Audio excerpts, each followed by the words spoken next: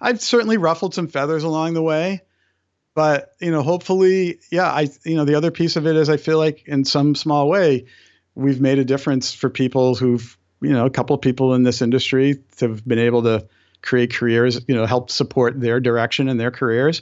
And I also think on the conservation side, we raise awareness. I mean, I've been to DC a couple of times on, hill walks, and, I go in and I sit down with a legislative aide and I tell them who I am. And that was Brian Bennett describing what keeps the Moldy Chum going strong. This is the Wet Fly Swing Fly Fishing Show. Welcome to the Wet Fly Swing Fly Fishing Show, where you discover tips, tricks, and tools from the leading names in fly fishing today. We'll help you on your fly fishing journey with classic stories covering steelhead fishing, fly tying, and much more. Hey, how's it going, everyone? Thanks for stopping by the Fly Fishing Show. Are you interested in hanging out on a great Alaska trip? You can find out how to join this hosted trip with myself this coming summer to the final frontier. Go to wetflyswing.com/AK to get more details and find out if this trip is right for you. In today's episode, I talk with Brian Bennett, the founder of moldychum.com. Brian describes how the Chum has evolved over the years, the 2 new podcast shows they have coming up, and how he convinced Pike Place Market to quit selling wild steelhead. So, without further ado, here's Brian Bennett. I was going to start with obviously the Moldy Chum, that's yes. that's your baby still. The Moldy Chum, that's right. The Moldy Chum. So, there's a whole thing there with the Moldy Chum. We're going to dig into a bunch of that. But could you talk about just yourself and how you first got into fly fishing and talk about? Sure. Yeah.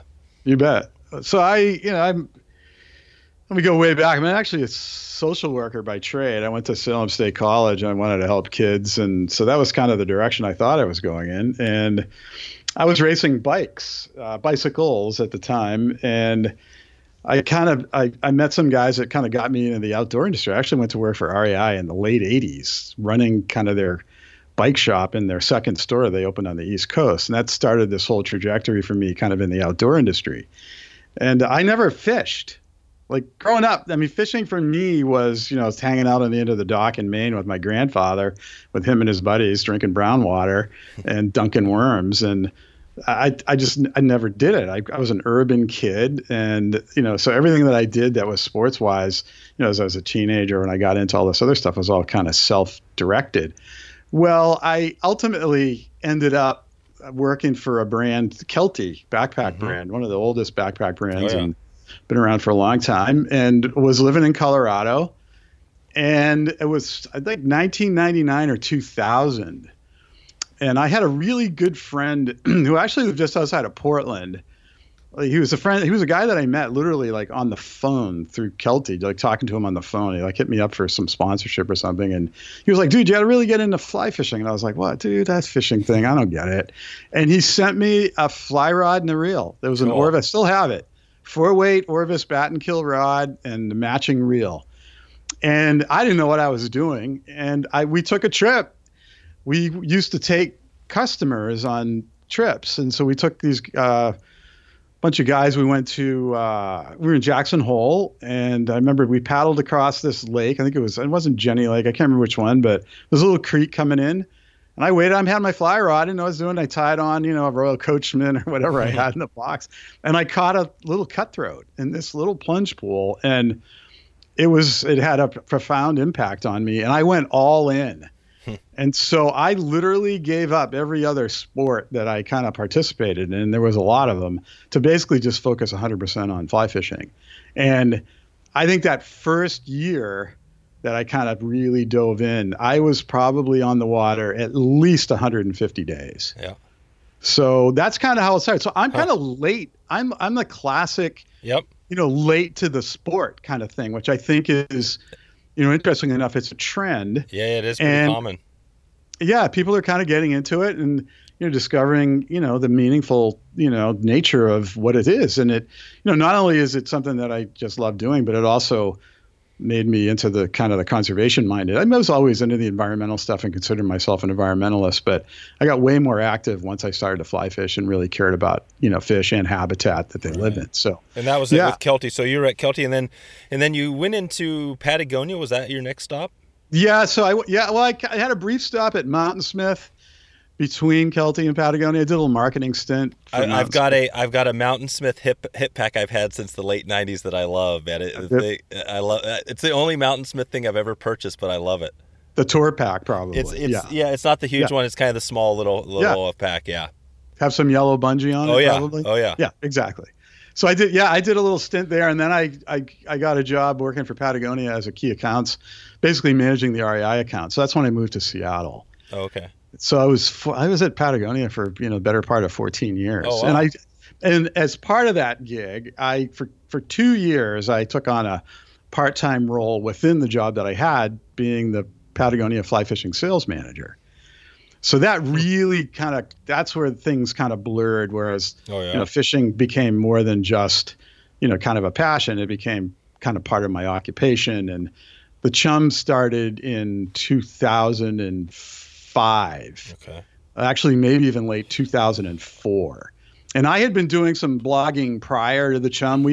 A friend of mine, we had a blog called the Piton, which was, if you think kind of what the vibe of Moldy Chum was back in 2005, it was the same thing, but it was in the outdoor space as opposed to the fishing space.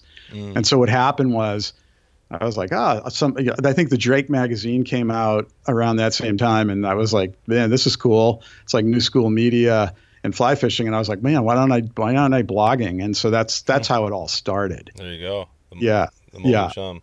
The Moldy Chum. That's right.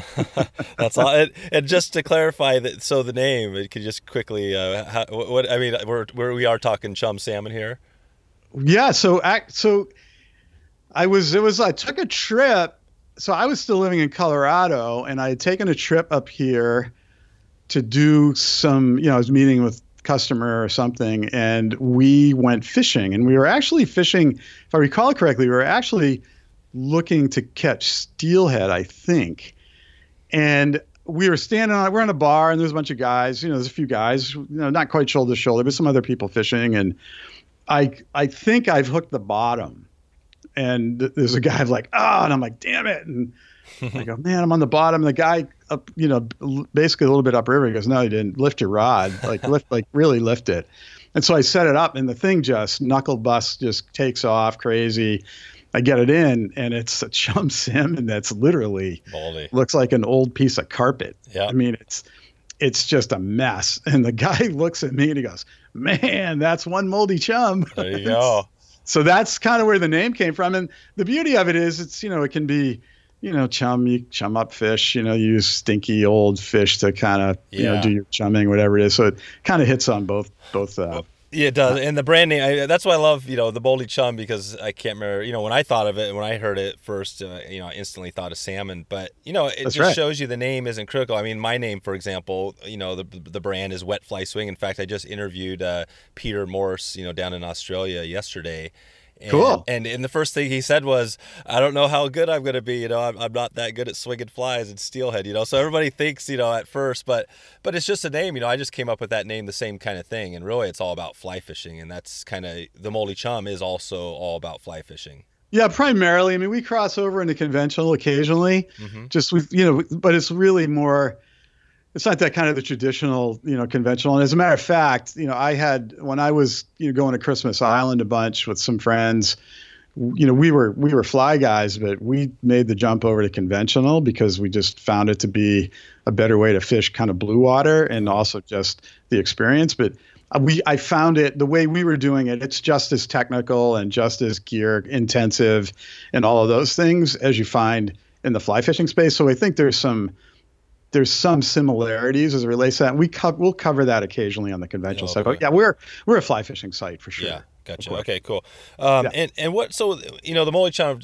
For somebody who's never read it, gone onto your blog, can you talk about basically what it's all about, or maybe just describe it for somebody who's never been there? So the original way we used to describe it was fly fishing meets the onion, and so back when we first started. there was no Facebook, there was no Instagram, there was none of that. And so the way the site kind of rolled, it was literally almost like your Facebook timeline. It was pictures, funny pictures and memes and funny headlines. And we had the slab of the month where where could you go to see pictures of big fish? And early on at the time, a beautiful women holding fish too. And we spoofed that a lot. Like we were kind of making fun of that kind of space. So that's kind of how it all started. And so I think that that's kind of the foundationally what we're all about, because we still like to have fun. We still like to poke fun as best we can. But the site's evolved as social media has evolved. And so the kind of the traditional blog kind of role isn't as relevant anymore. So we made some modifications to the site. And while we still like to have some fun, and we did a post around legal weed in Denver for the IFTD show. I mean, super funny.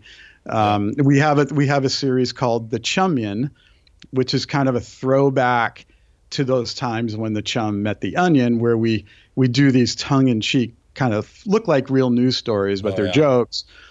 But we're much more thoughtful as it relates to getting conservation messages out and those things. And we were always conservation minded throughout the years, but that's really grown, and it's really one of there's three legs of the stool for the Chum. One kind of being fun, one of them is being kind of conservation minded. It's really a place that we hang our hat on, and we think that we've inspired other people within the space to become more conservation minded throughout the years because of the fact that it's a legitimate way to get traction and readership and to appeal to people, and from time to time create conflict because there's different sides of whether it's climate change or hatchery fish. Do you see traction with conservation? We talked about that a little bit on this show. That I can't remember who I was talking about, but it's come up a couple of times where like the conservation blog posts or podcasts on conservation are like the lowest read or listened to. Do you find that you get a lot of people reading your conservation stuff? Yeah, I mean, I think it's how you kind of package the conservation messaging. And we try to do a good job, across our social channels, where we will do a blog post. What would be an example, say, give us a quick little topic of a conservation? Suction dredge mining is the first one that comes to mind. Yep. So it's a major issue happening here.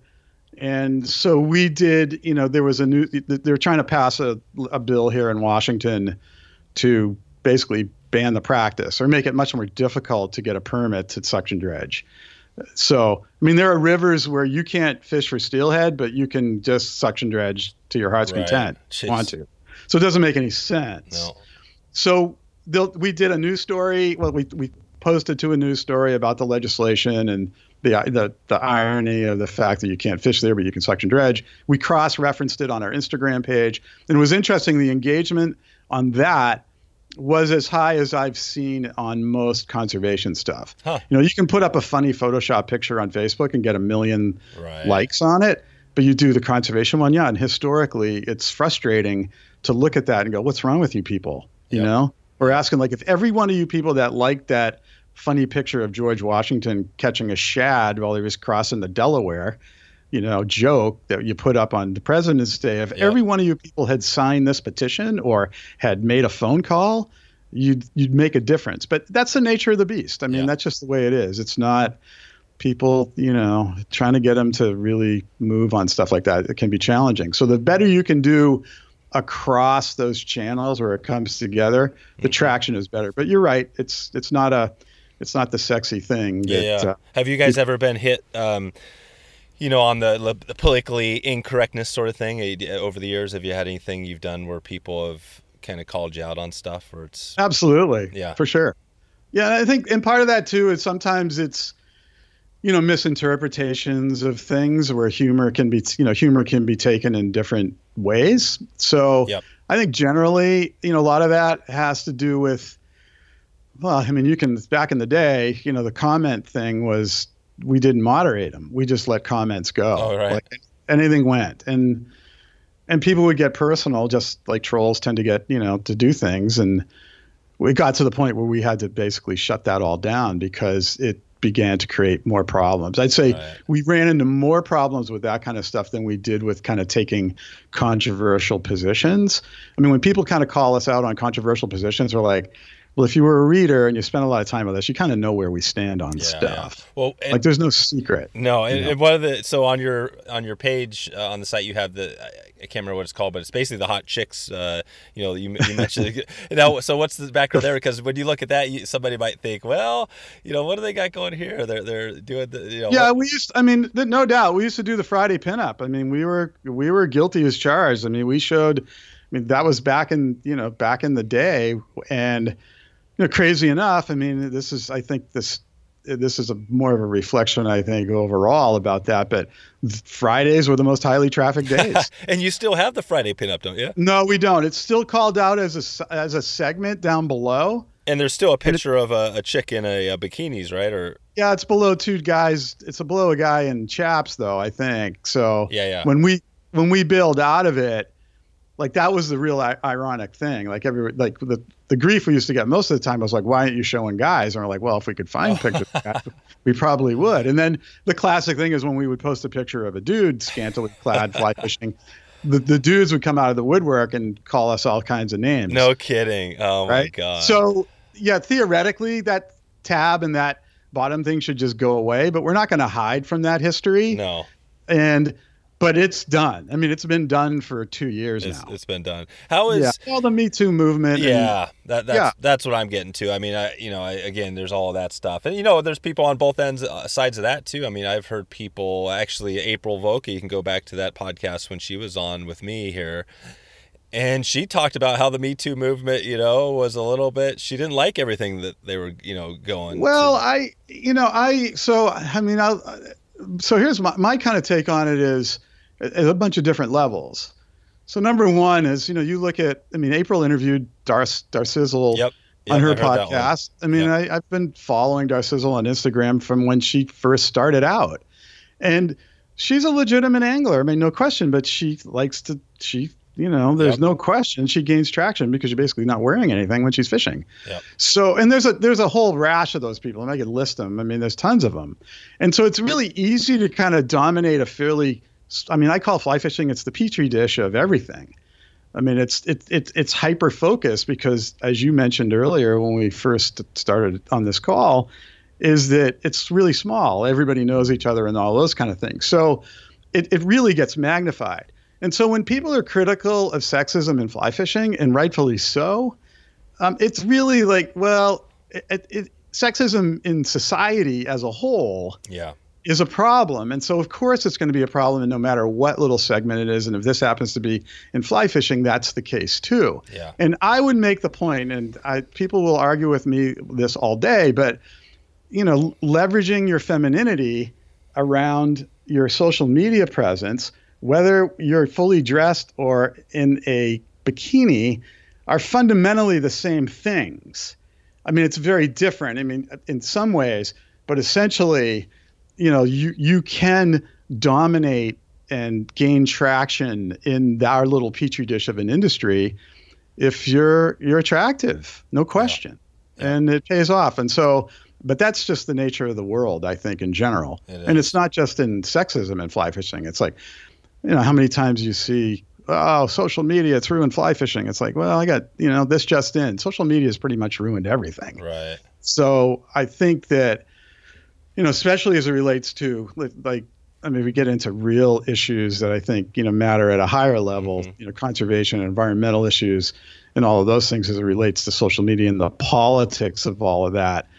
I just, I quit my personal Facebook page. Oh, really? Yeah, I just can't. Facebook? I can't. I don't want to give I'm tired of giving my data to billionaire frat boys. That's right.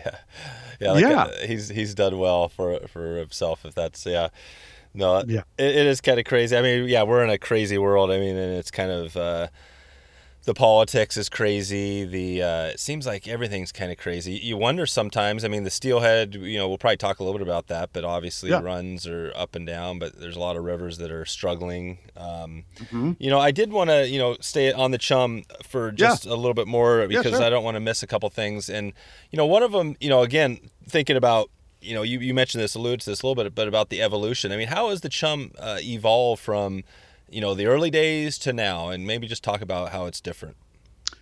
Well, it was, strictly a labor of love early on, and I've never really leveraged it.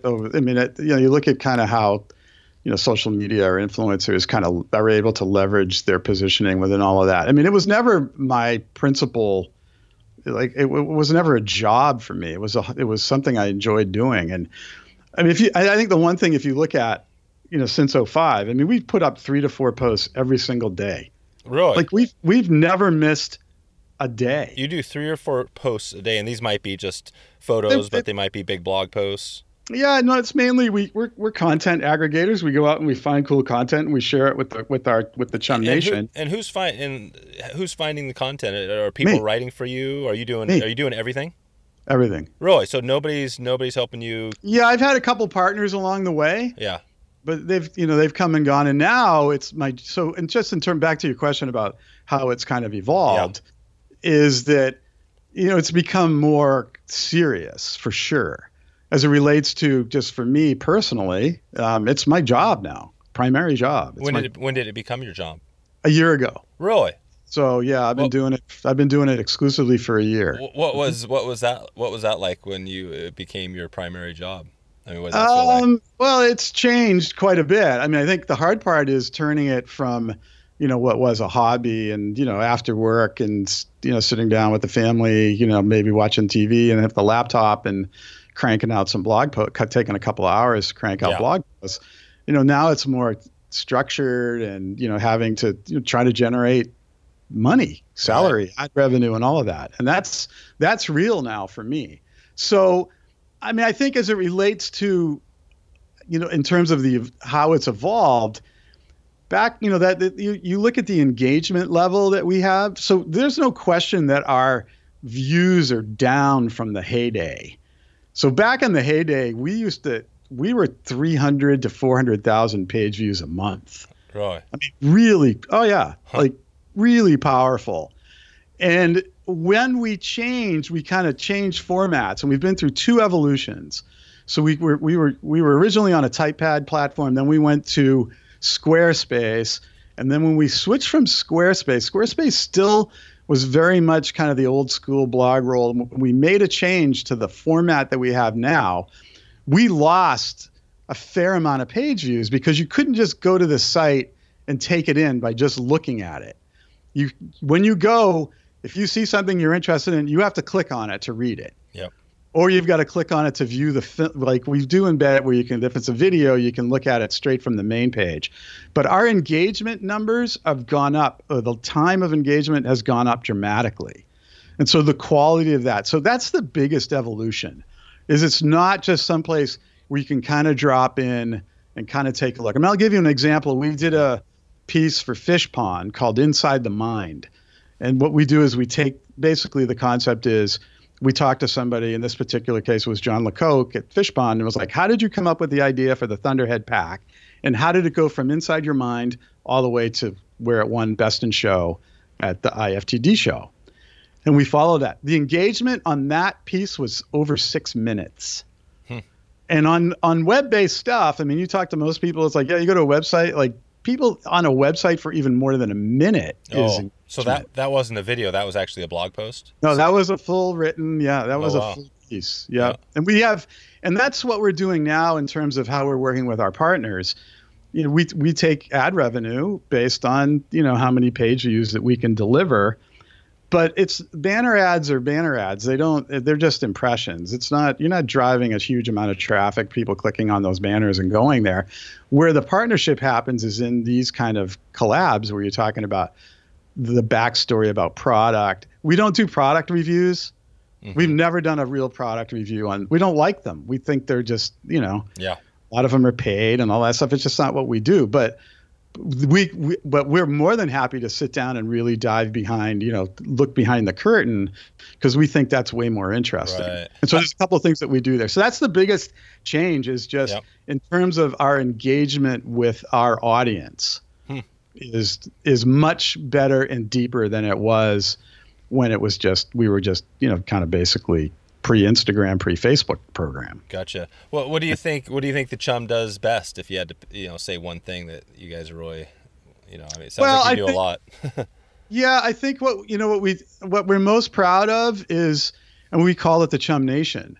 And, the people that I talk to that, I've never met them, and I get a chance to meet somebody at a show or whatever, and they find out who I am. They're like, oh my God, it's the first thing I look at when I get my cup of coffee in the morning and when I go into the office. Or that we still have that core group of people. And, there's been a couple of times, I know, the guys at Gink and Gasoline were interviewed by April on Anchored one time, and they referenced the Chum as an inspiration for them when they first got started. There's, a couple of others. When I was at the show, even Orsic, whose Yukon Goes Fishing back in the day, used to do some really great viral videos, and he's working for Trouts out of Denver now, doing all their media stuff. I mean, he basically, I had never met him, but we had all kinds of interaction through the Chum back in the day. And he said at the show, he goes, dude, I wouldn't even be standing here if it wasn't for you.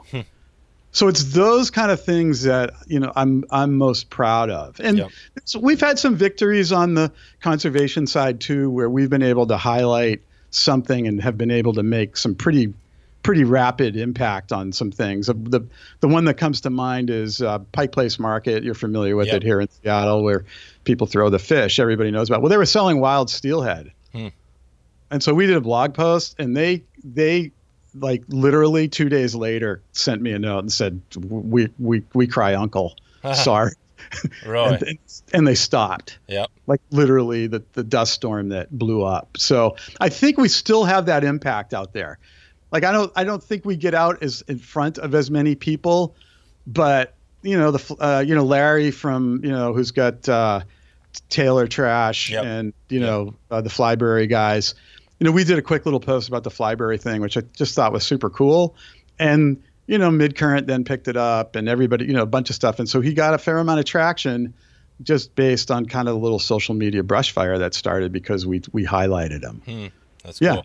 Who do you think who out there do you think is most similar to what, you do? Yeah, maybe it's a good question. I generally don't. I mean, I would. Do you read a lot of the other stuff? Do you read all the? I don't have time. Yeah. I mean, I have it all in my feeds, so I see it all. Yeah. So it all comes through. I have everybody set up on Feedbin, so I have everybody else's sites. But generally, we don't. If we see it on another site, another site within our space, we generally don't post it. We let it go. Occasionally we'll do that. So we try to find, if we're just linking to other content, we try to find content that nobody else has highlighted yet that's unique. Yep. But I think, Chad at Hatch does a really good job. I mean, he's writing intensive. I mean, he's got a lot of outside writers that do work for him, but he's very conservation minded. I mean, I think there's a lot of people that all do kind of different variations, and we all, live together in that space. And when I started, it was Marshall at Midcurrent. It was Tom Chandler at the Trout Underground and Lee Murdoch at Fly Fish Magazine. No I mean, kidding. that was it. That was it. God, isn't that crazy? In 15 years, it's and especially every year it seems like there's even on the podcasting thing. I think you guys have a new podcast, right? Or you have a new podcast? We do. We have one. Yeah, that we're real pure radio, right? Radio.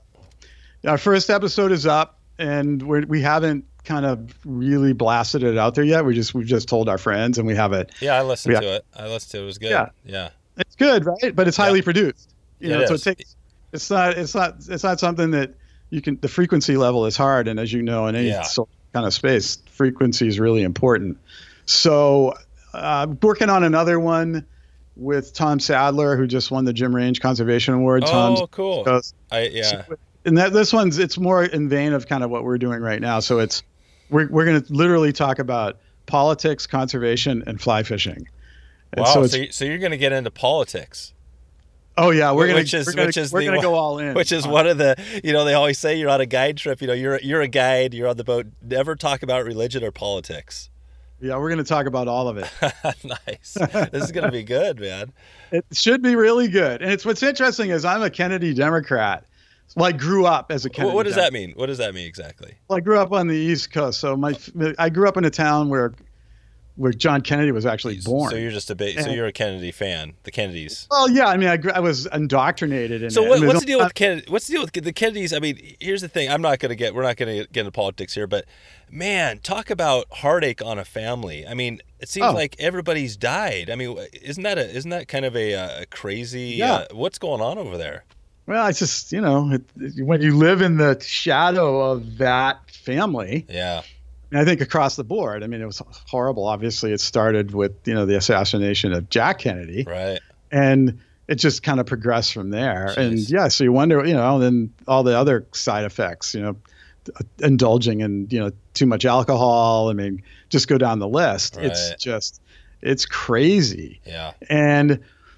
But, my house, it was, Jesus hung on the wall and Kennedy was right next to him, so it was that kind of thing. But so Tom has a long career kind of on the Republican side of the aisle. Oh, really? I'd spent a lot of time in DC as a lobbyist and so we come from differing places, but we've kind of come together based on the current political climate.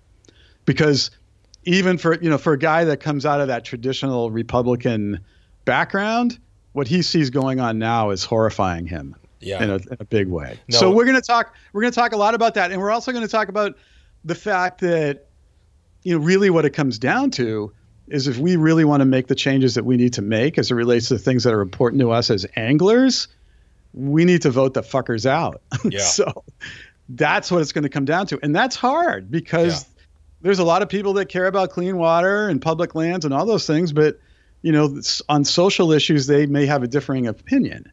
Yep. And so how do you balance those two things out? And I think that's what's going to come home to roost here pretty soon as we roll into 2020. Yeah, no, I agree. Yeah, I was going to note that I had Tom Sadler. He was on episode 98, and we had a great conversation. We actually chatted a little bit about politics there as well. We came to an agreement on that. Hacks on Taps is a good podcast, another good podcast to check out if you want to listen to. That's right. A Republican and a Democrat coming together to talk about. That's literally Hacks on Tap is basically what our podcast is, but in a fly fishing space. Oh, there you go. That's perfect. That's exactly. It's called the Blue Plate Special. The Blue Plate Special. Yeah, we have 2 episodes in the can. I got the website's being built out right now. You have Real Pure Radio. Yeah, and then Blue Plate Special will be its own standalone property. Oh, so you're creating another podcast? Yeah, the thing we were going to put it under Real Pure Radio, but the vibe is it's completely different type. So it didn't make a sense to mix it up from a branding standpoint.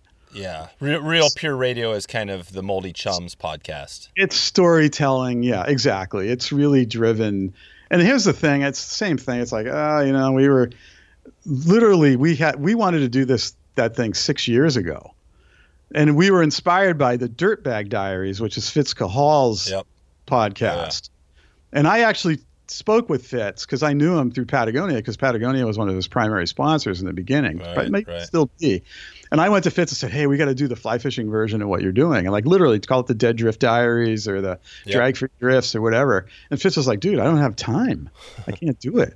I might be able to do an episode if you bring it, why don't you bring it to me? And so we're like, well, we're going to do our own. And then we just, we never got around to it. And gotcha.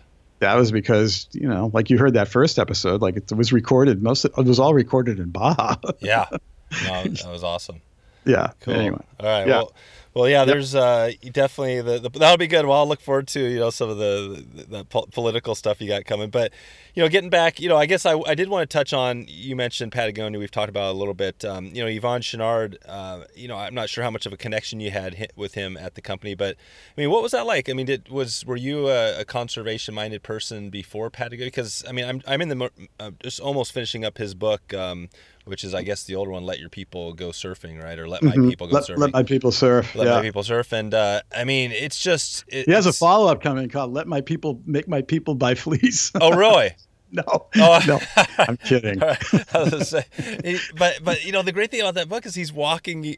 If you have a company, a business, I mean, a lot of it's walking you through how they do it and how you can do it, and it's just amazing. I mean, you look at Patagonia; they're ahead of the game on this conservation stuff. I mean, when you look at that, first thing is what did you learn from them, and then the second thing is why aren't more companies going all out like them? Well, two things. One is that, I mean, they definitely walk the walk, and I learned a lot through that. I mean, I think I had that kind of conservation ethic in my DNA, but it was really kind of getting into fly fishing and ultimately working for Patagonia that really allowed that to kind of evolve. What you really learn, I think, at Patagonia is the power of grassroots advocacy and how that you can really drive change through advocacy. And, I always tell people I'm a pitchfork and torches guy. I mean, that's my feeling. Like, let's go. Like, I don't like to play the politically correct kind of program and try to walk the line and balance things out, because I think if you look at, some of the issues that I'm involved with, and you look at where we're at now, even from when I moved here to Washington, in 2002, 17 years ago, by every single measure, to me, that kind of politically expedient strategy is an abject failure. So I learned a lot about that there. I think that, Yvon was he recognized that not only was that important to him, but that, it was a viable business strategy to be a successful company because people would ultimately gravitate to that. Now, I remember when we did, I'm going to give you an example of that, when we did ethically sourced down. Oh, yeah. And so I managed their largest global wholesale customer, REI. Huh. And I went in and said, hey, we're going to do this thing where we're going to ethically source all our down, and we're going to trace it all the way back to the beginning. And I had people literally tell me customers not going to care. That's what they said. God. 2 years later, every brand has done it. Yep. 3 years later, everybody's doing traceable down because it's so important. And do you think, Yvon, he knew that? He knew his customers so well that he knew that? Or do you think that's just the way he felt? He said, you know what? That's the way I feel. I don't care. I think that's exactly right. It's the right thing to do. And so he did it. But I think that you kind of look at that and you go, all right. I mean, having the vision to recognize that was something that was important, whether it was going to be good for his business. Now, the mission's evolved. So when I was there, the mission was, to build the best product, do no unnecessary harm, and to use business to inspire solutions to the environmental crisis. Now their mission is we're in business to save the planet. Yep. And so I think back in those days, like all of those decisions, whether it was organic cotton, which people thought he was out of his mind when they switched over to organic cotton, when they made all of those changes back when he basically walked away from the piton business because it wasn't good. I mean, literally completely upset the apple cart many times throughout his business career, and it's always worked out for him in the long run. Now, I think the reason why some people don't want to do it is because they're afraid of alienating some of their customer base. And if you look at posts that go up about Patagonia, like, Ross Purnell from Fly Fisherman, the editor of Fly Fisherman, did a post on Instagram where he screen grabbed the Patagonia website of the day of climate change action. And so Patagonia closed. Everybody was that's right. And so it was the website was all black, and it's had a call to action. So Ross reposted that. You should have read the hate. Yeah. That came out. Well, like what? What was the? Oh, it was literally. You go look at it. I mean, it was literally, I'll never buy another piece of Patagonia, and it's this, that, and the other thing, and all of that. I mean, it was just it was trolling. It was nasty. It was all of that. Well, Yvon doesn't care about that. He doesn't care. And he has a line, and I'll probably butcher it. And I don't know, it might be in the book, but it's like, he goes, I can make decisions that are going to piss off 50% of my customers, and the other 50% are going to love me for it. Yep. So, but I think there's a lot of brands that are just never in that position. And here's the thing. He's been consistent. I mean, he hasn't deviated. He just landed on the cover of Fast Company again. With another the whole thing about how he was going to change all kinds of major things, and I think the other piece around all of that, which I think people miss this point, and I'd love to make this point for people who are listening. Mm-hmm. Hang on one second. Somebody's calling me. I'm going to kill that. So, is this. Like people go, oh, I hate those guys and, Patagonia and all this. I go, well, wait a second. Take a look at this for a second. You're reading the book. Yep.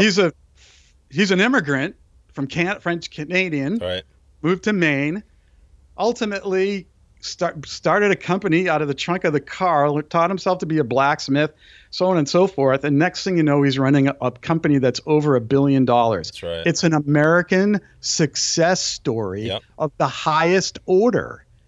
And so you may disagree with his politics, but if you look at somebody that's like really literally is the credible example of the American dream, it's that guy. But that's the crazy thing. It's hard to disagree with the politics because, I mean, think of it. In this time with everything that's going on in the environmental degradation, his politics are all about saving the environment. Like how could you disagree with that? You can't. And, but it's easy to, the company is a bit of a, walking, talking contradiction. So, I mean, they just came out with a thing where they looked at the footprint of their trade show booth and they were kind of, it's like, oh my God, there's an environmental cost, right. All the product that ships across, it comes in plastic bags. Yep. And so people love to call them out like, oh my God, they look at this and they're like, wait a second. They're using all organic cotton. It's all recycled, when it comes, everything. They're almost at 100% recycled. I think their alpine shell collection is completely recycled now. You look at what they do to offset all of that. It's just nobody can compare. So it's easy to throw stones at them for that. Yeah, and he's flying all over. He admits it. Oh yeah, he's flying. I'm gonna go to hell, and I gotta go to I'm gonna go fish for Atlantic salmon. That's right. Yeah, I'm dumping a bunch of carp. No. And he said it as well as anybody. I think it was in I can't remember. I think it was on another interview he did, but I think the guy, he asked him, what can I do for conservation and environmental? And he basically said, hey, I can't tell you that. You got to decide for yourself. That's your own decision you have to make. And I think that's a kind of a good way to think about it, right? Because you do. Not everybody's going to be able to be him, and you're not going to be able to freaking recycle 100% of your stuff. But if you can do something, that's right. That's better than nothing. Well, and I think what's really, and I'll leave I'll end the Chouinard piece of the conversation with this, which I always found, anytime you have an opportunity to see him speak or to interact with him, and I had an opportunity to interact with him a bunch over the years, and he always has something. There's always something every time he talks that he makes you kind of sit up and go, "Whoa, that's profound." Huh. So I think that. And he's not. I wouldn't. When you see him speak in public, he's not a dynamic, charismatic speaker, and so I think sometimes it gets lost in it. But if you really listen and pay attention, I can't think of one time when I haven't been with him and that he hasn't said something that I've kind of walked away with. And in terms of what he said about, hey, you got to make your own decisions around all of that, it's very true for myself. My association with him and his brand inspired me to do a lot of things. I wouldn't be on the board of the Wild Steelhead Coalition probably if it wasn't for my time working for Patagonia. That's right. That's right. So no, that's a good little conversation there. I had a question here. This is a question that came directly from one of the listeners of the podcast, and he reached out and said, "Here's something you should ask. You should ask somebody. What are your guesses?" Okay. But what he said was, what in fly fishing is ripe for disruption? Does anything come to mind when you think? You're in the middle of it with the Chum over the years. Is there anything that needs to be changed or disrupted in fly fishing, or are we kind of on a good path right now? Well, I think we're on a good path. It depends on, what are the parameters of that disruption?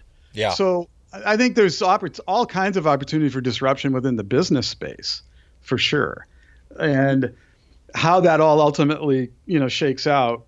You look at Kickstarter, you look at, kind of consumers being able to go to direct to manufacturers, whether it be through Amazon and those kind of things. I don't necessarily think that's disruption in a good way, but And when I mentioned that, fly fishing is kind of the petri dish of kind of business at large, right? That's like the petri dish of specialty retail. It's easy to disrupt it because it's small. I think that to me, the bigger piece is where does it go? And you look at, there was a bunch of stories that came out right when we were at the show about fly fishing is the new bird watching. Oh yeah. And there was, that was in the New York Times, actually. What's that? What's that mean? The new bird watching? Well, it was funny. Like you read it was like, oh, it's kind of like old school, activity that's being discovered by new school hipsters. Oh, gotcha. Yeah. And so it was, like goat yoga got referenced. I mean, it was so it was good and bad. Are you a yoga? You get into all that and meditation and stuff? No, I do back yoga because I have got an old man back, Yep. but and it works for me, but I'm not. But so there was good and bad about that. It was fly fishing in the New York Times, but it was kind of set up this persona of the fishing that I don't necessarily think was quite accurate. It did mention the fact that it drove conservation. I think that right now, and it's hard for me to say because I see it all every day. Like I go to the fly fishing film tour. I love that thing, but I go, oh my God, I'm watching another.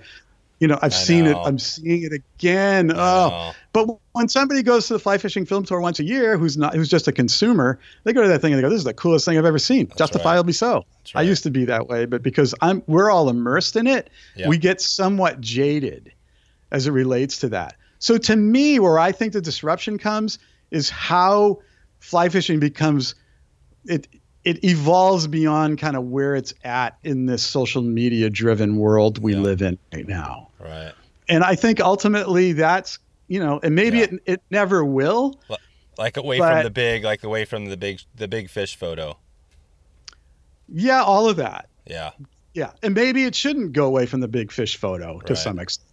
I mean, maybe that is kind of part of the roots, but I don't know. I mean, cause I look at, where it's, what really drives the bus right now, it's, exotic travel. Yeah. And that's it. And, this high level ambassador engagement that you see, across all the brands, and it's the Yetis of the world and those guys that are throwing, high dollar volume to drive their brand and their sales through the fly fishing genre. But meanwhile, most of that stuff's not obtainable for most of us. No, it just isn't. I mean, you want to go to Alphonse Island and you watch a video. Yeah, I would aspire we all want to go there. Yep. But who can fork out 10 grand just for the week?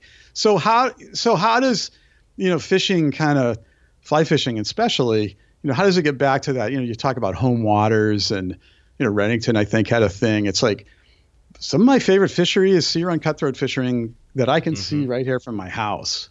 Yeah.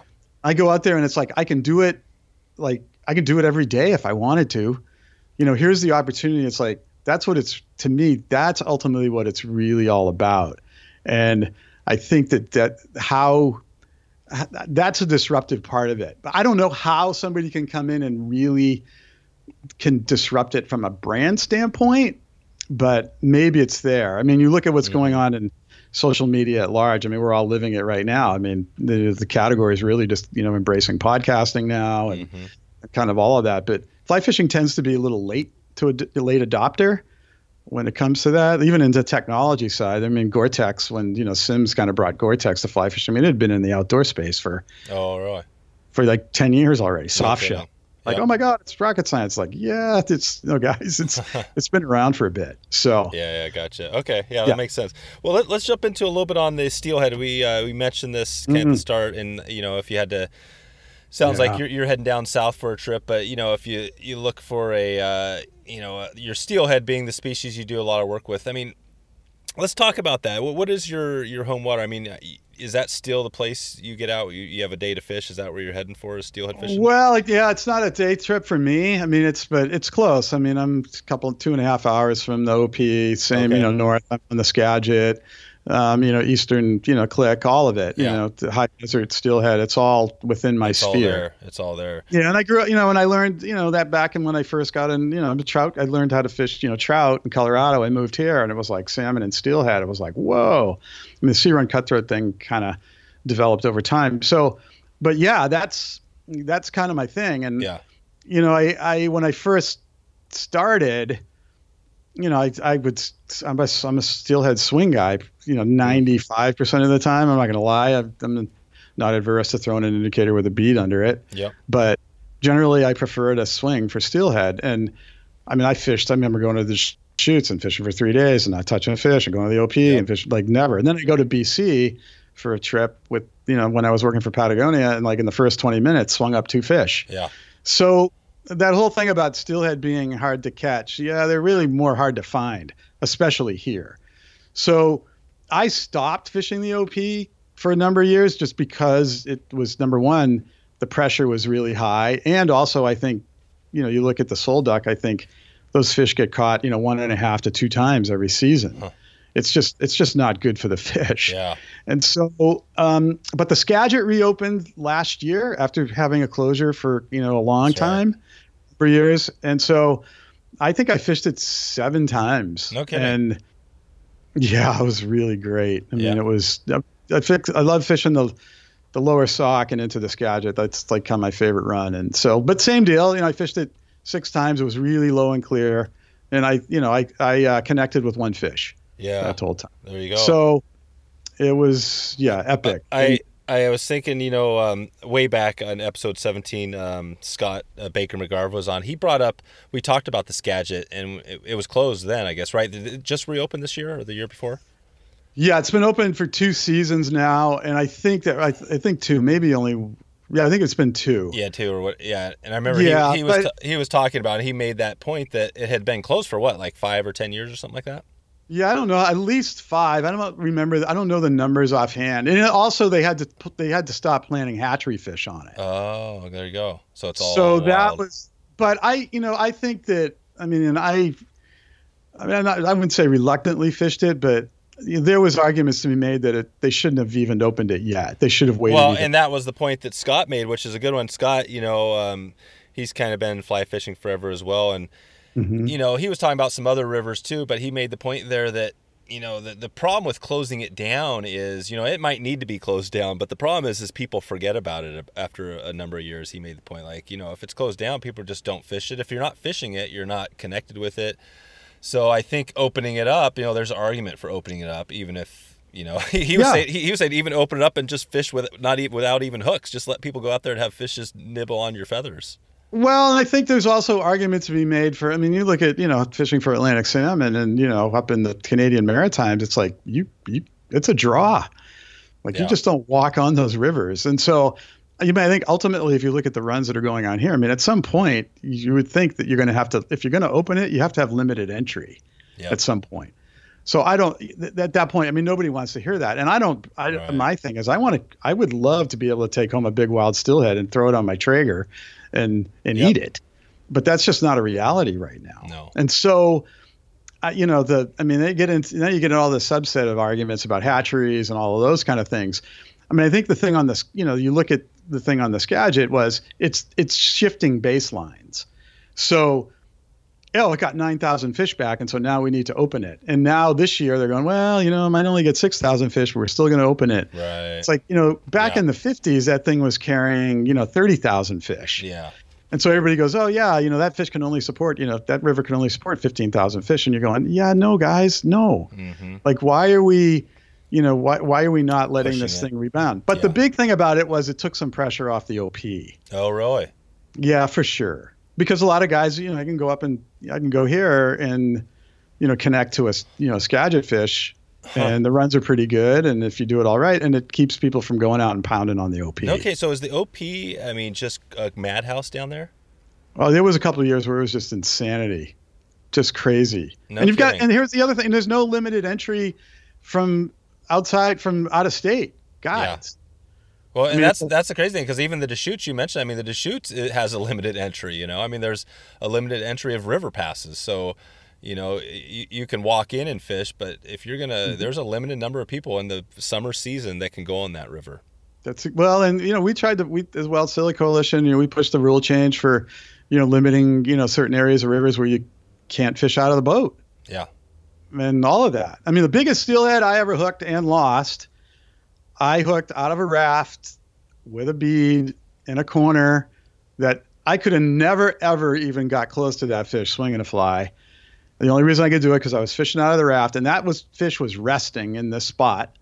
It was a holding spot, and I happened to connect with it while it was sitting there waiting. And those fish need refuge. They need a place where they can rest. And when you fish out of the boat, you can cover all of that water. So that's the argument. And we got some limits. I mean, it was small. It was like 6 or 8 miles of river that came off. There was more. The Deschutes, same thing. You can't fish out of the boat. Yep. But it's people, it's different rivers and it's, different set of circumstances. I mean, I totally understand that. And we're dealing with people's livelihoods and all that stuff. And if you got everybody out of the boat, everybody's congested into certain spots and so on and so forth. But, the swing only, that I'm primarily a swing only guy now, and I'm not going to catch as many fish, but I'm going to probably have less impact on the fishery ultimately because I'm not going to catch as many fish. Yeah, it's amazing. I mean, you look at, and this is the discussion we have, I mean, just in terms of steelhead in general. You look at, I mean, the dust up about salmon and orcas here. Oh, yeah. An orca, has a calf die and pushes it around for 17 days on the surface while it's dead. And the whole world just the lights on fire because we've got to do something to save the orcas, which means we got to do something around salmon. It's like, well, you guys are forgetting, well, it's steelhead too. Right. And it is the state fish. And all of that. Steelhead is the state fish? Still is the state fish in Washington. Well, I think steelhead, I think when people say salmon, I always think it's just steelhead salmon or even salmon. It's, it's like everything. If you anadromous. Say, it's anadromous. Yeah. If you say salmon, anadromous you're basically fish. Talking about anadromous fish. Yeah. But it's funny, but you look at people give money to save polar bears, but they how do you motivate somebody that, living in Colorado that writes a check to the Sierra Club or somebody because they want to save some other charismatic megafauna. But the only, really the only people that are really focused on trying to protect steelhead are the people that fish for them. That's right. So there's no real visibility as it relates to that. So how do you kind of get people? And you look at steelhead run, it's 3% of historic. 3%. Yep. And so, and everybody's like, well, it's habitat. It's not, it's like the 4 H's, habitat, hydro, hatcheries, harvest, so on and so forth.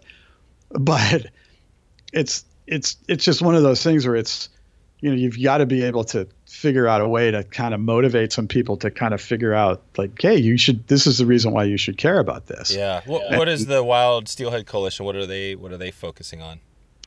Well, so we're a volunteer organization. We don't have a paid staff.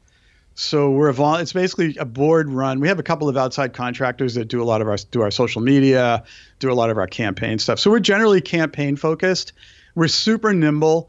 So we cover a lot of different things. So we're working on, we have a Lyle Creek project, which is a side creek up on the Skagit that used to be incredible steelhead spawning habitat that over time was, allowed to basically through agriculture and other things was channelized and it wasn't its natural course disappeared. And we're restoring that. So we're doing habitat work there. And we also do, we work on campaign driven stuff.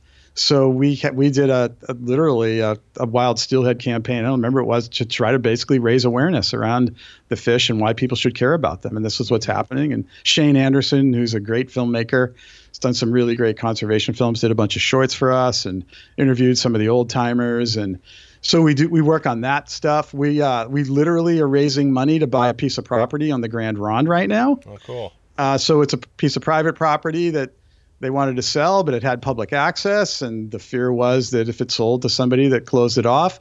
So we've partnered up with some of the inland fly fishing groups, and we've raised the money and it's going to get done. Perfect.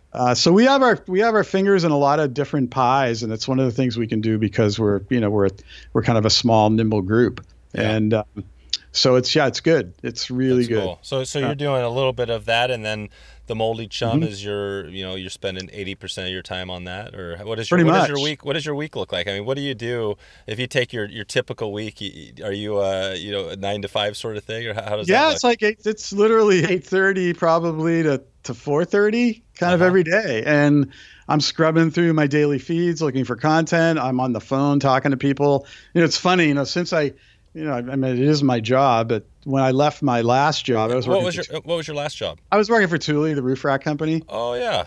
I started in the outdoor business with Yakima Rack. So cool. When I left Patagonia, I went to Thule because I was kind of going back to my roots, and I wanted to get out of the rag business and go back to hard goods. Huh. And so it's a long story, but when I kind of said, I'm going to commit kind of doing this thing instead. Ultimately, and those guys helped me make the decision. They wanted to put their resources elsewhere. So it's like I'm busier now than I was when I was working that beat. Huh.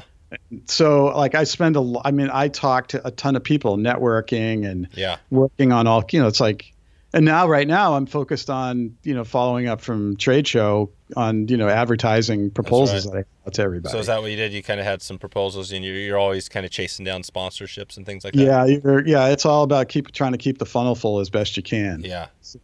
And some stuff comes in over the bottom. I mean, we have good long-term working relationships with the Farbank Group in Patagonia and the Fly Fishing Film Tour guys. I mean, there's people that generally are perennial advertisers and have been for a while. It's trying to get some of those new ones to come in that kind of help round out the program. So gotcha. So if somebody wanted to advertise with you, they could just pay money for a banner ad, or how else? It depends on, it's all based on CPM, views, and it's kind of classical thing, but really it's more important about what else can we do to help support. We love taking people's money, but we don't end there. We like, how else can we support the business? And if they want to write the content and provide it, we provide the platform for that. And then if they want us to do it, we work out a way that we can balance that out with whatever ad buys they're making. Cool. Do you know what your blog post is, the most popular blog post over the years? That's a really good question. It'd be a hard one to judge by, just basically because we've been on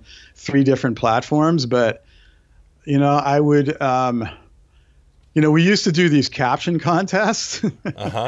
And I would say, like, just based on engagement, just in terms of when we ran a couple of caption contests that had hundreds and hundreds of people like comment as entries. So probably on paper, those were probably the biggest, and they were just completely crazy. So how did the caption thing work? They throw it on a photo? You just put a picture up and said, hey, we need to caption this thing. Right. So we had a guy that was literally naked on top of a dead whale on the beach. Jeez. Nice. And people just like, how do you caption that? Trust me, they managed just fine. That's crazy. Yeah. Some of it was completely not reprintable. Yeah. But others were really brilliant.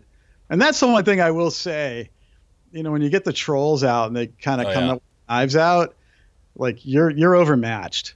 They're really good at it. And like the worst thing you can do is to try to engage on that. Them, You just got to kind of let it go. Yeah. So, and when people used to get bummed out at like we would post something about somebody in the industry and somebody would make a nasty comment about it, we would always like, oh my God, I would get emails and phone calls, and like my response was, don't read the comments. Yep. It's like, why are you working yourself up? It's like, just get over it. Yeah. Cool. Yeah, I know you can cast just fine. So the Moldy Chum. So how does it? We talked a little bit about some of the different. It seems like you look out there now. There's a bunch of content obviously out there, and not just blah blah. I mean, how do you still stand out these days? I mean, you've got your core. Do you have a bunch of email list of people? I mean, where are your people? And then how do you stand out? No, we don't. I think it's just people can count on. I think 2 things. I mean, we feel like we still are somewhat the soul of fly fishing as it related to when we kind of came on the scene. And So I think people still appreciate that. That's like where they go to kind of get What about their the dose new person? What about when you get somebody brand new that's searching for some random topic and all of a sudden your thing pops up? I mean, how does that person come into your community? Well, I think it's just what everybody's blown away with is just the sheer volume of content that we share with people. And so once people experience that and look at that, they just know they can just come every day or once a week. Now, here's the thing. I have never gone down like the hardcore search engine optimization. We don't have an email newsletter, although I am planning on putting one together starting at the first of the year. Really? So no email newsletter. No, we don't. We trust me. It's like it's 101 for social media to have a newsletter. Well, and some online marketers will say, your email list is your most important thing, We don't have an email list. There you go. We don't want an email list. Yep. We don't require it. Now we've gathered emails for our partners. Right. Oh, you have. We do a contest where we gather emails. That's like it's up front. Like, hey, and if you let us, like, if you check the box and say you have the right to email me later, not us, but the brand, you get a second entry. Oh, there you go. And we do we capture a lot of emails, but we don't personally. Yeah. We don't. I mean, we could go back and probably look at them, but that's just not our deal. We don't. That's not and I think to some extent, we're going to go back to that, and well, we're not going to go back to it, but we are going to do an email newsletter. If somebody wants to get all their chum in their inbox from 1 week, you can. Yeah. And that's okay. But that would be handy. I want people to come to the site. Well, and I think that's the good thing about the email list thing is that what you just made the point is that email list is great if you're serving them, right? I mean, people want if you're sending out an email every week that has a summarized version of what you guys do and is easier for people. I mean, they would love that, right? I mean, I would love that. I think so. Yeah. Yeah, I think it would help our overall. And there's a couple of people that do really good. Like I have a couple that I follow, just a couple, and I get a fair amount of content through them. So Watershed Watch out of BC, Aaron Hill's group, that group, solid group up in British Columbia, doing really good work. I mean, those guys they kind of go out and look at the world at large and share content that's relative to the work that they do up there. So it's generally salmon and steelhead focused, offshore fishery stuff. So those guys do a good job. I have one that's all Columbia River based, Columbia Basin Bulletin that I subscribe to that one. So I pay for a subscription and I get an email every week that sends me links to all the news that's kind of happening in the Columbia River Basin. And some of that news, then I can go look at it elsewhere because it's a subscription-based thing, but it gives me the opportunity to go search the web and dive into some of those stories that they've highlighted. And then I can kind of take those stories and kind of tweak them in my view and share them. So that's one of the ways that I get content. So that's, cool. We're going to go there. Yeah. And then at some point, if somebody wants to, maybe, I mean, I've had offers to buy me over the years. Oh, really? Yeah. There you go. Yep. Just not a high enough price tag for you. Yeah. So if you looked at that's the amazing thing. I mean, if you consider, and there's many times over the years where I've said, I got to just quit this thing. Oh, no kidding. So take me to one of those moments where you said you thought you might have to quit it. Well, two things. One is just you think about how much of my life I'd get back. So this is before I made it my job. Now that I'm doing it during the day, it's not as much of an impact. But before I was doing it on my own time, and it had an impact on everything. My family, when I'm on vacation, all of that. I mean, I'll be posting from Mexico. Right. You did that for 14 years, or how many years you did it for? Since 2005. Since 2005, you were doing that all on the side. All on the side. And at any point, so there were some points where you just said, you know what, I'm spending freaking 6 hours today. I'm just going to walk away from it. Yeah. And what kept you from walking away? It's like a drug. Yeah. What do you? I mean, like a drug. What is the most? I mean, I know kind of from my perspective. I mean, but what is that thing? What do you love most? What keeps you going? Well, I'm a relationship guy, a network guy. Yeah.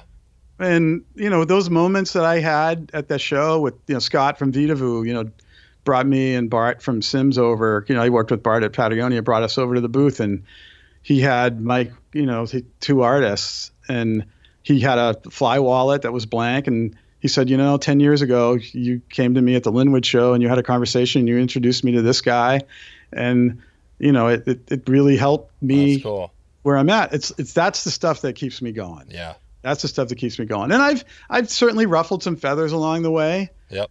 But, hopefully, the other piece of it is I feel like in some small way, we've made a difference for people who've, a couple of people in this industry have been able to create careers, help support their direction and their careers.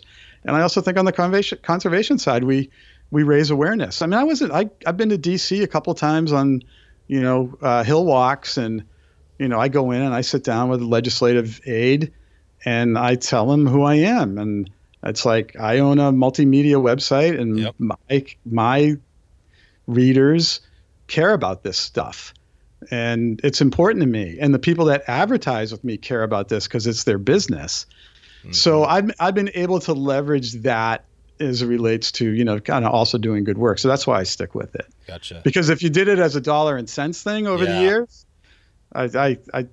there's not enough money in the world. No, I love hearing your perspective, because I've interviewed a bunch of people now, but you've been around for, a good chunk of time here, in the online stuff, and in hearing your perspective, it's similar. I think, the joke we've had on this is that people, have said, there's no money in fly fishing, no money to be made. And we've said that a bunch of times, but hearing your story, the fact that you're not even, weren't focused on that, and now you're here, it's your full-time work. I mean, that's a success story. Yeah. And I think ultimately it'll lead to some other things. I think that through this, as I can provide a platform for people to, I can provide a voice. Yeah. And so there's value in that. And you could help. So people are coming in, they want to do good work, they want to do conservation-minded work. You can help lift them up to get them to a point where they can succeed. Well, there's that. And then, I get call from, the guys at the guys and gals at TU actually about, suction dredge mining. And, we go, okay, right. They send me the assets, and we focus on it, and we do our part. I mean, I posted, a little Instagram link that the Patagonia guys sent out about their new film Artifishal that's now available for, you can watch the whole thing on YouTube now, the full movie. And I put a link to the film. Is the full movie? So that's actually you can just watch it right now. You can go to YouTube and watch it right now. Oh, good. I'll put it. It's been up for a week, and it's already has over 1 million views. Sweet. I didn't realize that. I'll put a link in the show notes. Yeah, it's super cool. Yeah. And so I did one Instagram post and just said, hey, it's available, and if you want to watch it, there's a link up in the profile. Yep. Classic. My profile views in the last 7 days are over 700. Yep. So, we did our little part there in terms of driving people to that and engaging some stuff in one small way. So it's rewarding in that respect, for sure. What do you, at the end of the day, when we're gone here and the moldy chum? Well, this is a whole other side. Do you know the global fly fisher? Martin. I do know. I know of him for sure. Martin. Yeah. I interviewed him. Well, when I first got started on this, in the fly fishing stuff, the online space, I've kind of had two little things here, but it was way back in 2015, and I reached out to him because he was kind of out there, right? The global fly fisher, and he helped me just do one of my first blog posts. Yeah. And anyways, I interviewed him, and we just had this great conversation. But it's just, I don't know. It's interesting to hear people that have been in it, and then to look at what's going to happen in, say, 50 years, like all this content you have, what's going to happen? Is it just going to disappear when you kick the bucket? I think it'll live forever somewhere for sure. I'll probably figure out a way, but theoretically, it depends on, the directions that I leave. But if somebody's playing the WordPress. Here's a good example. I don't know if you've heard of Westfly, but Scott Richmond's site, he had a site that was called Westfly. I think it was Westfly. Oh, I remember it well. Yeah, Westfly. Well, it's gone. Yeah. Yeah, he closed it down actually a few days ago. Well, here's the amazing thing, Dave. I've got, I have a tab. I haven't done this blog post yet. So back in the early blog days, it was all about somebody had a blog and they reached out to you and said, hey, would you put a link to me? Posting, right? A link, yep. Right, and you had the blog roll on the side of the page. And it was everybody else that you kind of was Yep. the community. So over the years, I saved all these links to all these like that. There were ones I was going to post and call out. Well, that kind of went away. Like that whole dynamic doesn't even exist anymore. Right. Like you don't do that. But I still have a folder saved with all of a bunch of them.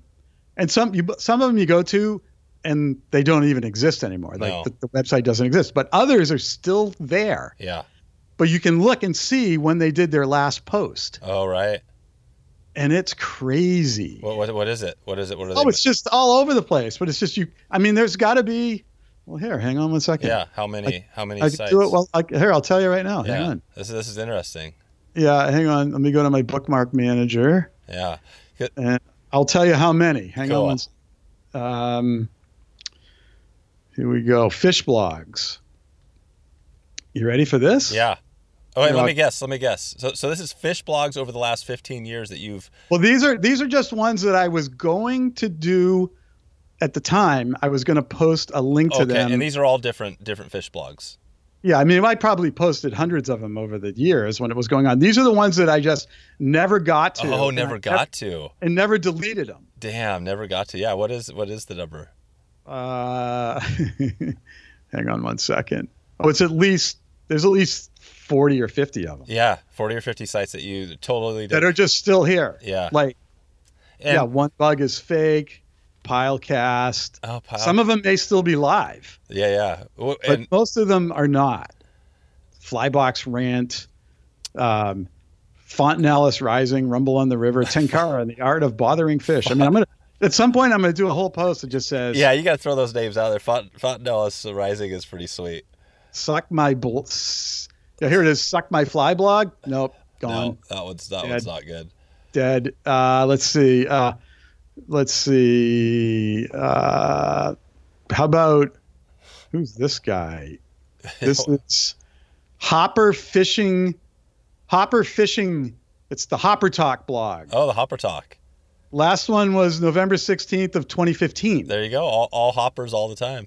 That's right. Mini Chubby is the last one they posted. Mini Chubby. See, and they had the hopperstore.com.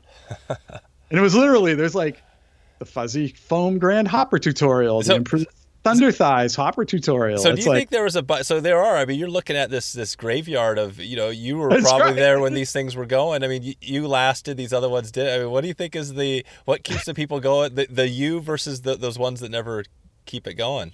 That's exactly right. And I always say this. It's like, I Yeah. see them online. Like, oh man, check these guys. I was like, yeah, I've seen them come. I've seen them go. That's crazy. What's really funny is you go to this one, you look at the blog roll. Like I'm on Hopper Fishing right now. You look at you go to the site and you go, there's the blog roll. Like it's like jazz and fly fishing, lamooshing. What? Like lamooshing's been around for a while. The Trout Underground. The Trout Underground hasn't been around for 10 years. Oh, wow. Yeah. Yeah. Oh yeah. Yeah, some old Be fun. stuff.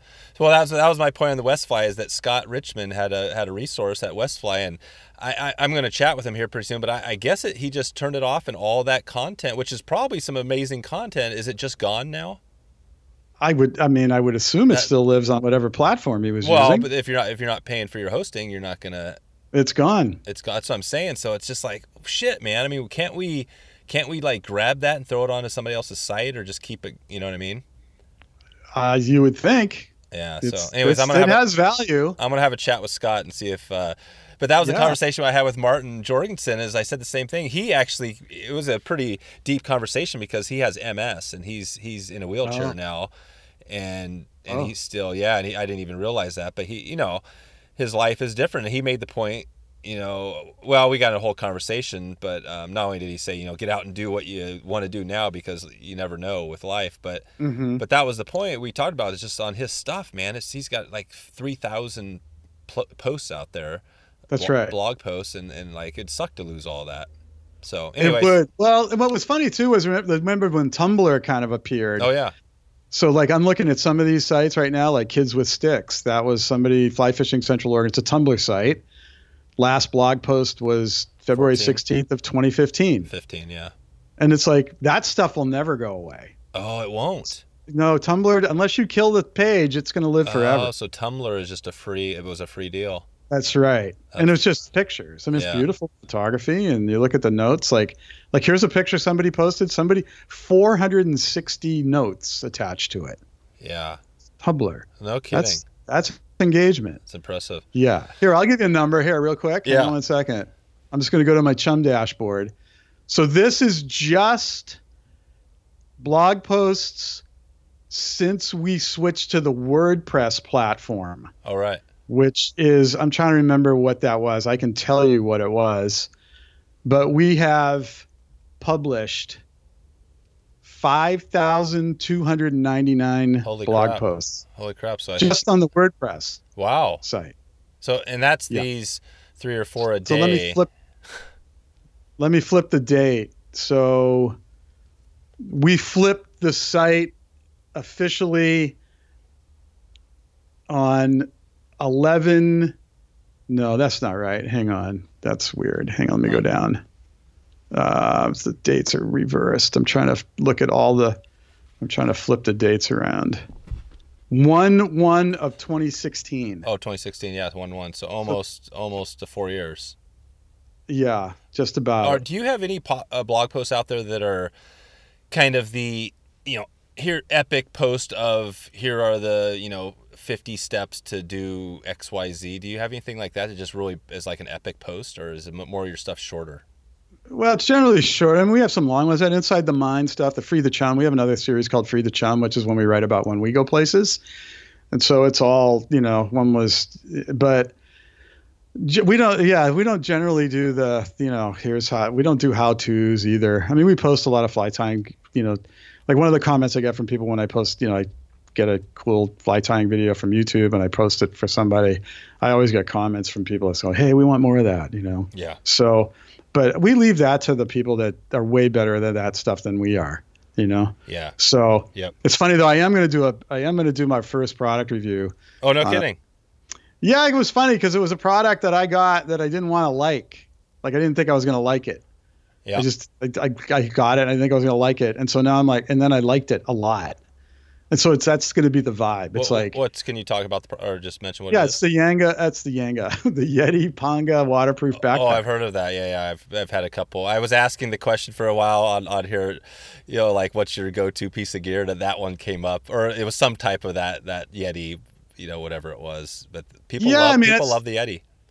Yeah, well, yeah, it's crazy, right? It's classic. It's an amazing brand. Yeah. It just came out with a book today. Oh, no kidding. And they have a podcast. What's his name? Van Zandt is doing their podcast. They got a bunch of Oh, they do. They have a bunch of podcasts. Oh, yeah. Oh, I didn't realize that. Okay. Yeah. So Van Zandt's doing it. They have some other genres they're doing, but they just came out with a book about tarpon. Nice. Yeah.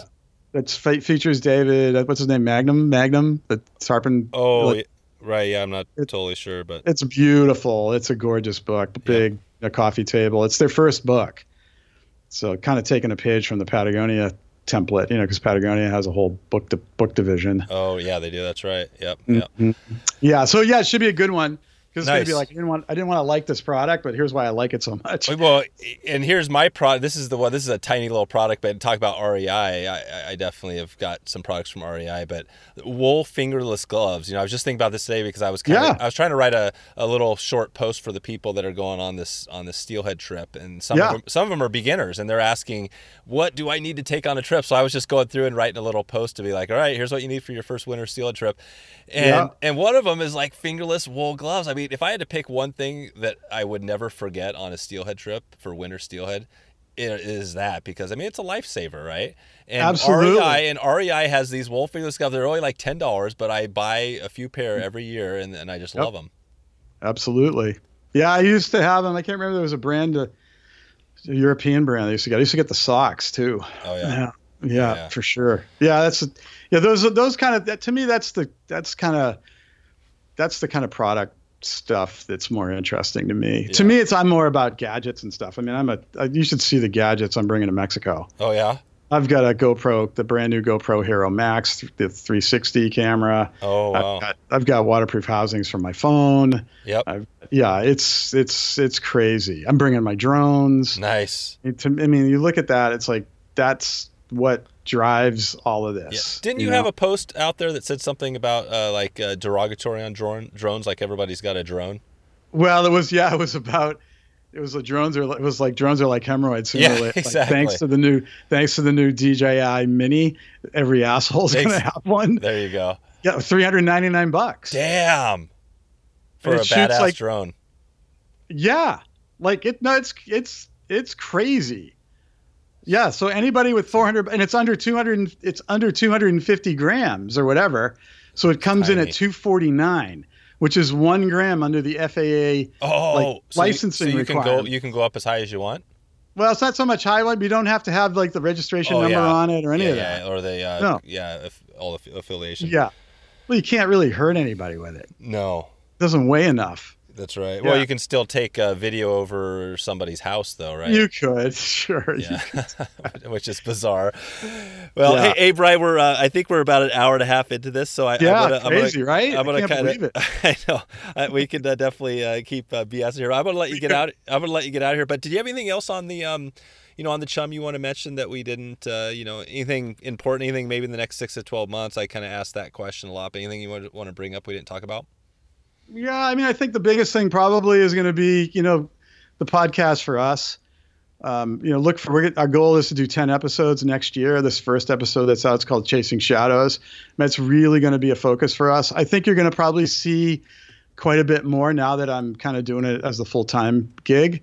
You're going to see a lot more of that kind of inside the mind type content where, we're going to dive in a little bit deeper, and you're going to continue to see, us kind of poke fun in a fun way. But I mean, we're going to stay the course. I mean, we might do some light, upgrades to the site, might tweak the look and feel a little bit because it's getting to be, you said, almost 4 years. So we might want to tweak the look a little bit and change it at some point. But we're probably going to stay the course. And newsletter, watch for that if people are interested. And if you've never checked us out, please check us out. Cool. You know where to find us. Cool. Find us in the show notes. Right? That's right. Yeah. Moldychum.com. I'll have a link to your site and some of this other stuff we talked about. And it's been fun, Brian. It was fun connecting with you for a little bit of IFTD and chatting. That was an impression I got when I first read into you there, that you definitely, kind of, it seems like you kind of do things your own way. You've kind of got like you said, you come out with the pitchfork and stuff. I think that's what. I think people, just like you said, 50-50, right? People love you and hate you for it, probably. Yeah, for sure. And and it's, it's like there's never any malice in any of it, and it's like just try to remind everybody of that. And it's like it's just fly fishing, but exactly. I think more importantly, next time you're up in Seattle, let's go fishing. Yeah, let's do it, man. I'm going to be. We're not too far away, so let's keep in touch, and until we see you on the river, I'll catch you then. Yeah. Okay, man. All right, Brian. Awesome. All right. See you, man. Okay. See ya. Take care. So there you go. If you want to find all the show notes, all the links we covered, just go to wetflyswing.com/112. I'm looking for people interested in heading out to Alaska this coming summer. It'd be great to get out on the water with you and target some big fish. Go to wetflyswing.com/AK to get more info and find out if this trip is right for you. I want to thank you again and let you know I appreciate the support of the podcast. Definitely couldn't do everything we've been doing without your support, so I appreciate that. Looking forward to maybe catching up with you soon on the river or online. Thanks for listening to the Wet Fly Swing Fly Fishing Show. For notes and links from this episode, visit wetflyswing.com. And if you found this episode helpful, please subscribe and leave a review on iTunes.